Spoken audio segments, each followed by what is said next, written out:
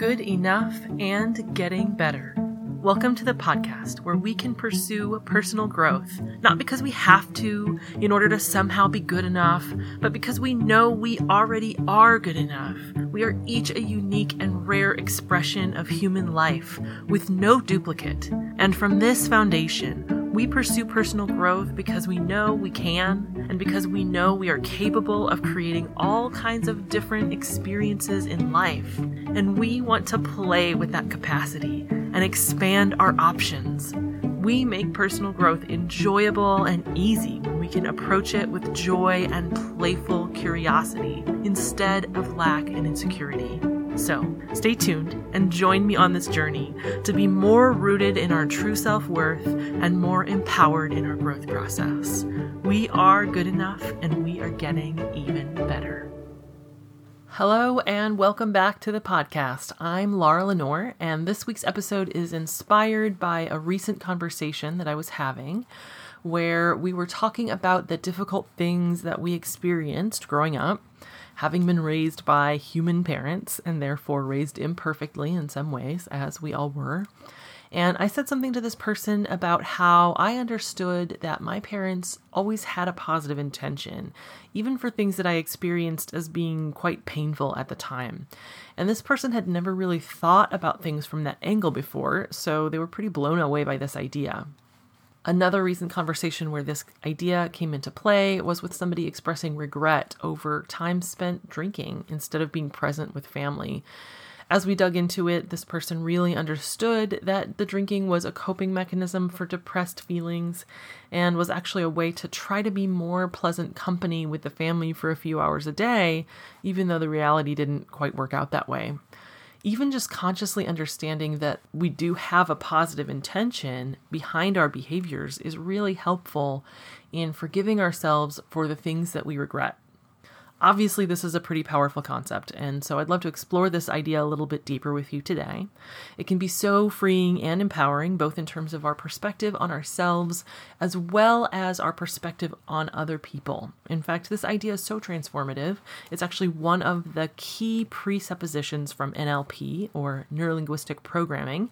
If you aren't familiar with NLP, it's a set of tools and philosophies that were created by modeling the thinking process of successful therapeutic change and from people who are able to achieve superb results in life. The presuppositions from NLP are a set of ideas that are common to these folks, and even if they don't initially believe that they're true, merely acting as if they are can begin unlocking some serious positive potential in your life.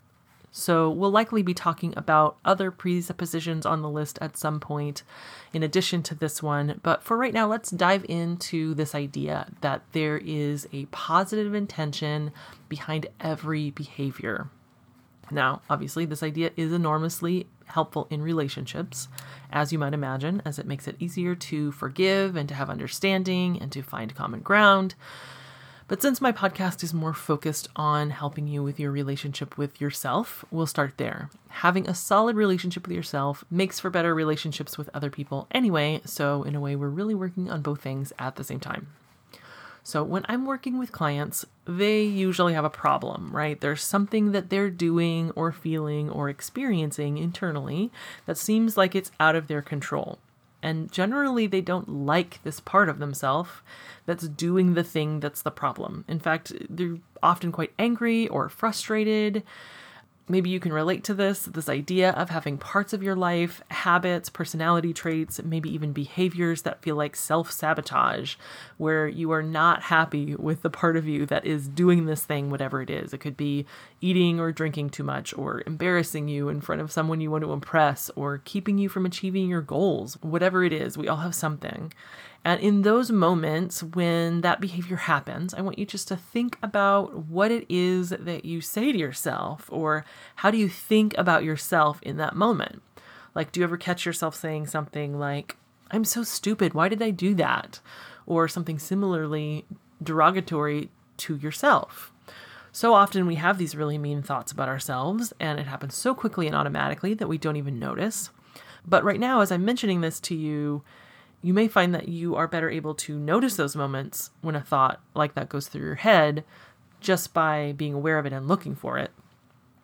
But I want you to think for a moment about who are you talking to when you say that?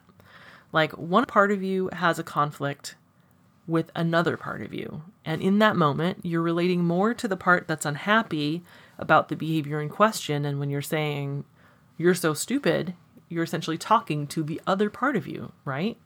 So we all have different parts of ourselves, and these parts are not always in agreement.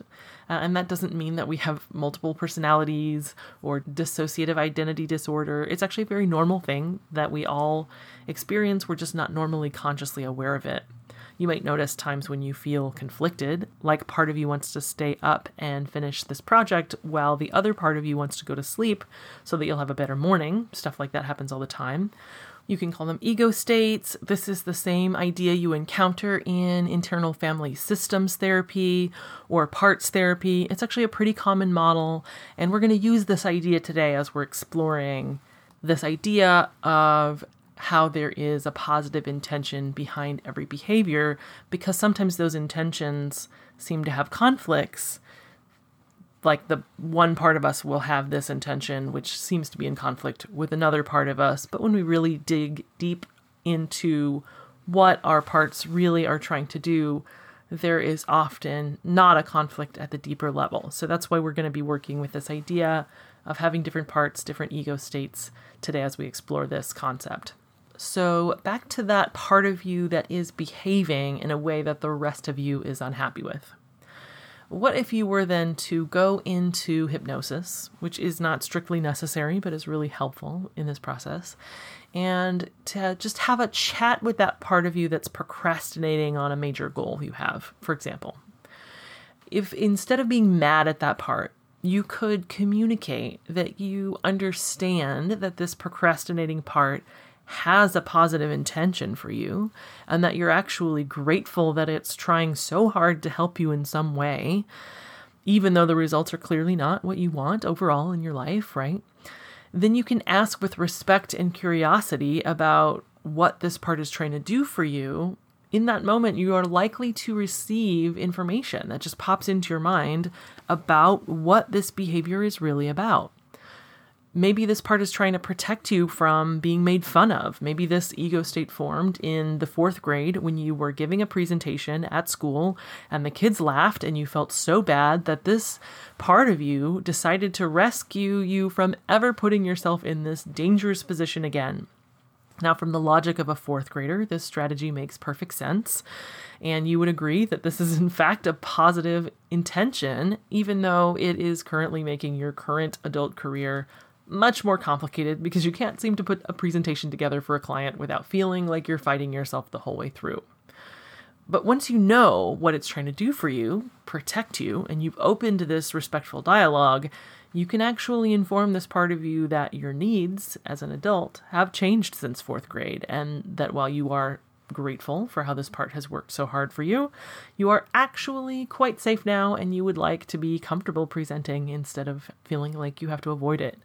You might be surprised at how willing this part is, when approached respectfully, to update its strategy and to find a way to help you that is more in line with your life now.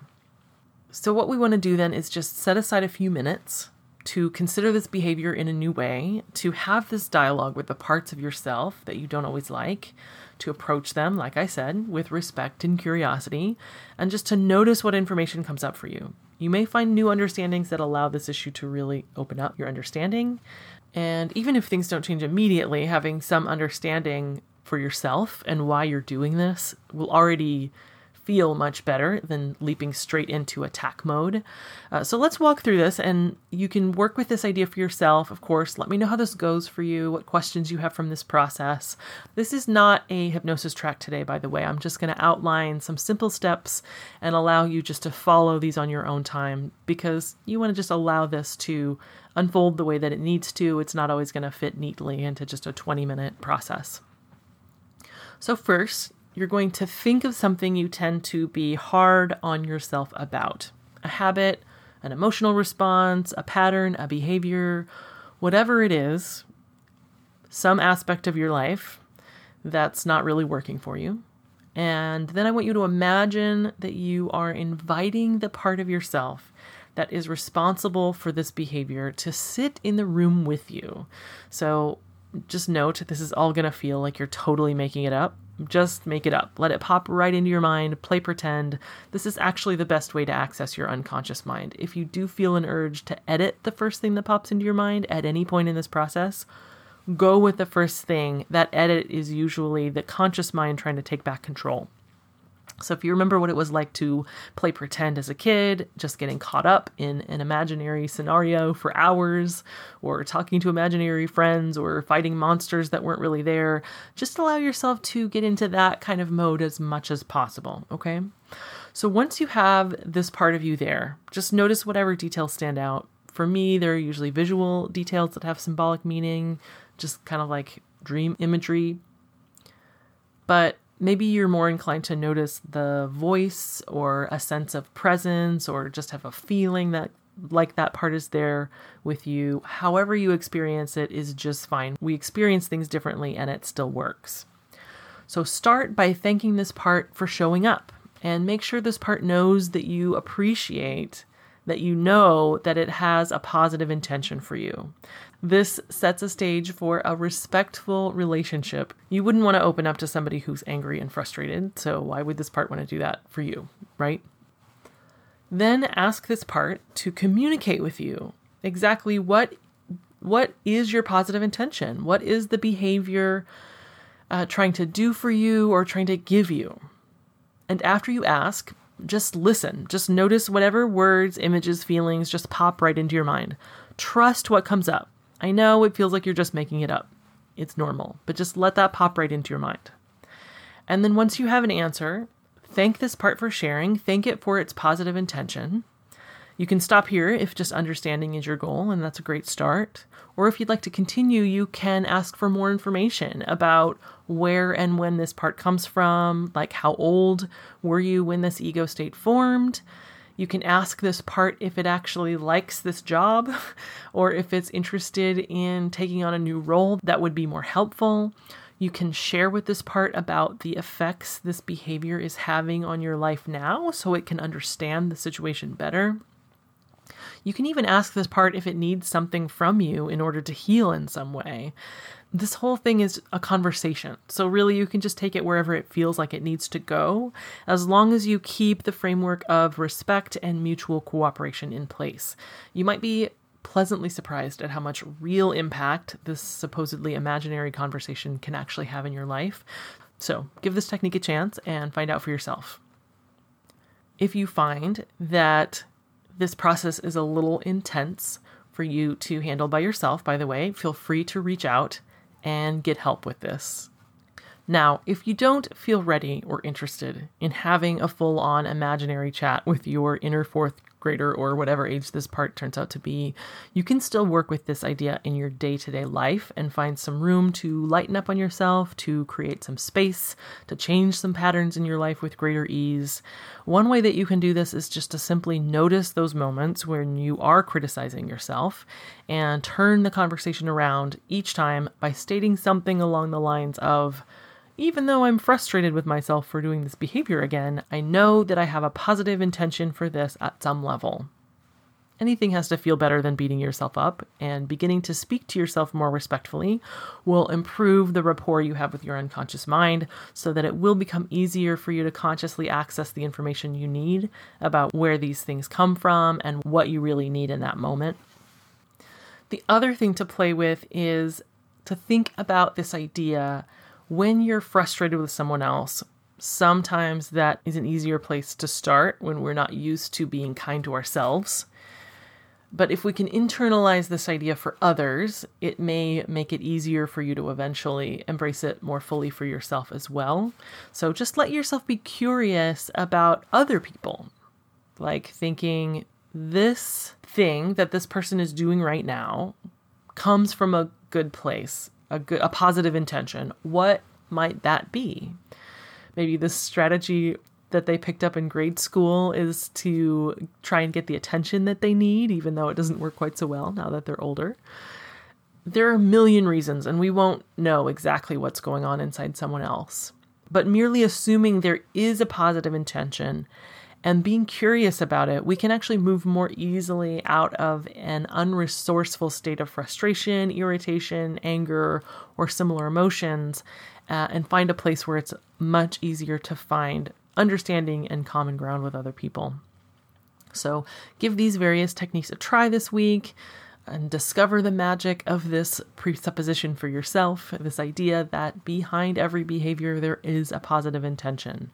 And again, as I stated at the top of this podcast, even if you don't deeply believe it, you can change your experience by acting as if you do, right? Having thoughts, well, if this is true, then what?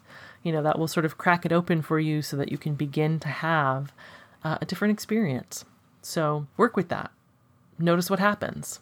And I would love to hear about your experiences, your questions, your ideas about this or something else you'd like to hear about on the podcast. You can join me on facebook.com/goodenoughandgettingbetter and comment there. You can find my website at lenorehypnosis.com and email me there. I'm so glad that you're here joining me this week, listening. And if you feel like this episode is helpful for you, please subscribe and rate so other people can find it too. Thank you so much. I hope you have a great week. Until next time, bye for now.